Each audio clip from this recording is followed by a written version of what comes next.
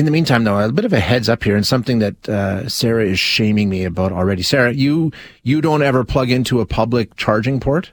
Never. Really? Like, if I do, it's an emergency situation. Well, that's the point. Or I bring a block.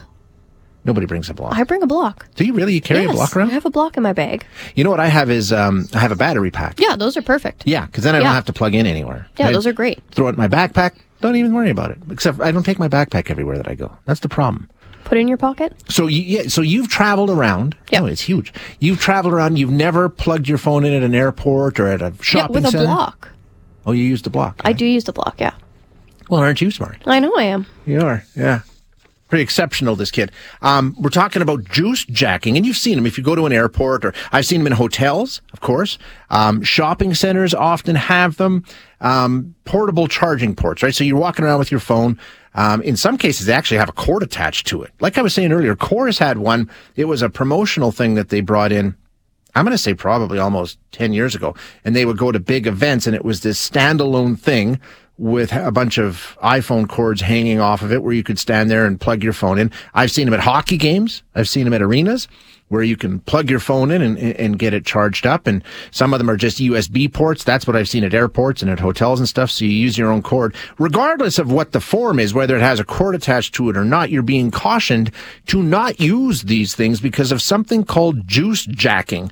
The FBI put out a statement last week saying, yeah, those public charging stations that you see in the malls and airports and hotels, bad actors have figured out ways to use these public USB ports to introduce malware and monitoring software onto devices.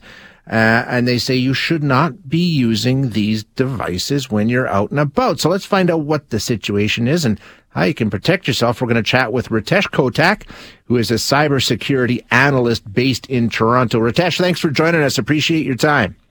Thanks for having me. Okay, so we're talking about juice jacking. And so you plug your phone into, like I say, a USB port. Some of them even have the cords attached conveniently ready for you. What happens from there? What's juice jacking? So what juice jacking is that the second you plug that cord into the wall or into your device, you think that you're just charging your phone, but in actuality, what's being done is it could be one of two things. One being an exfiltration of potential data, in other words, sucking data out of your device, or what's probably more likely is the inputs where a malware, which is malicious software, gets embedded onto your device. And malware is some scary stuff. It will copy everything from tracking your keystrokes to downloading your address book.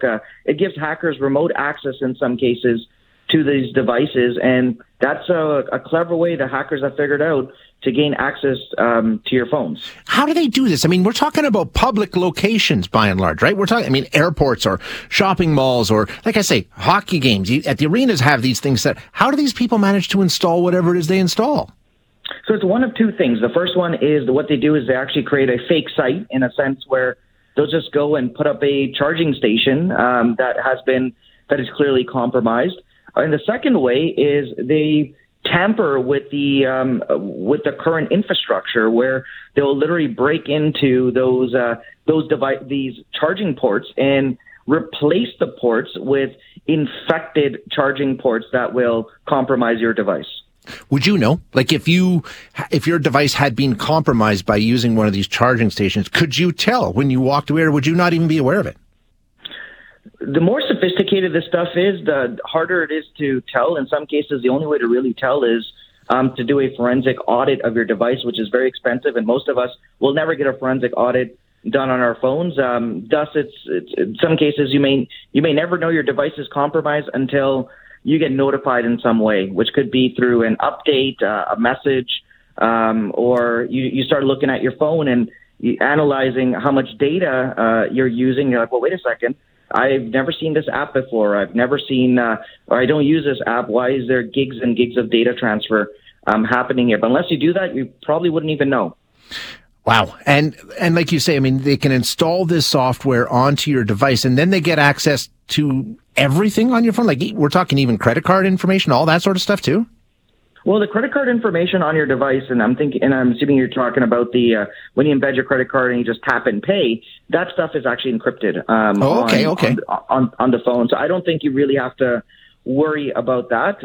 However, the best way to think about this is take your phone out, unlock it, and pretend you gave it to the person next to you.